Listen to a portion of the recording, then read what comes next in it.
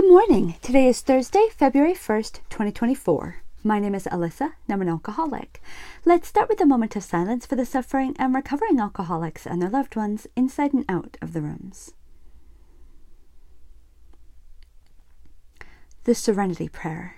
God, grant me the serenity to accept the things I cannot change, the courage to change the things I can, and the wisdom to know the difference. Amen. Daily reflections. Goal, sanity. Step 2 gently and very gradually began to infiltrate my life. I can't say upon what occasion or upon what day I came to believe in a power greater than myself, but I certainly have that belief now. 12 Steps and 12 Traditions, page 27. Came to believe. I gave lip service to my belief when I felt like it or when I thought it would look good. I didn't really trust God. I didn't believe He cared for me. I kept trying to change things I couldn't change. Gradually, in disgust, I began to turn it all over, saying, "You're so omnipotent, you take care of it." He did. I began to receive answers to my deepest problems, sometimes at the most unusual times, driving to work, eating lunch, or when I was sound asleep. I realized that I hadn't thought of those solutions. A power greater than myself had given them to me. I came to believe.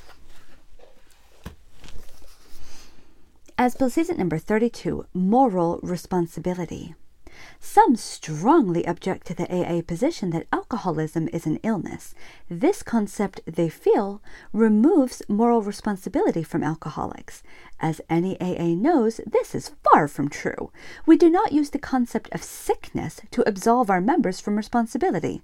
On the contrary, we use the fact of fatal illness to clamp the heaviest kind of moral obligation onto the sufferer, the obligation to use AA's 12 steps to get well.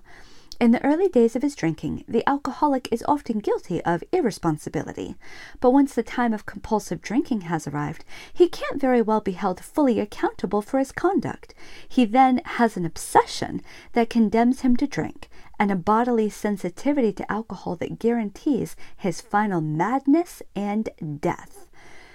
But when he is made aware of this condition, he is under pressure to accept AA's program of moral regeneration. Talk 1960. Let's end with the Lord's Prayer. Who brings us here? Our Father, who art in heaven, hallowed be thy name.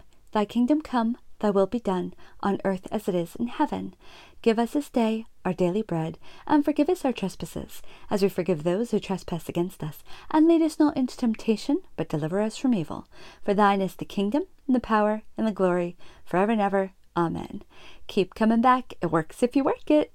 Dear God, please help me stay sober today. Amen.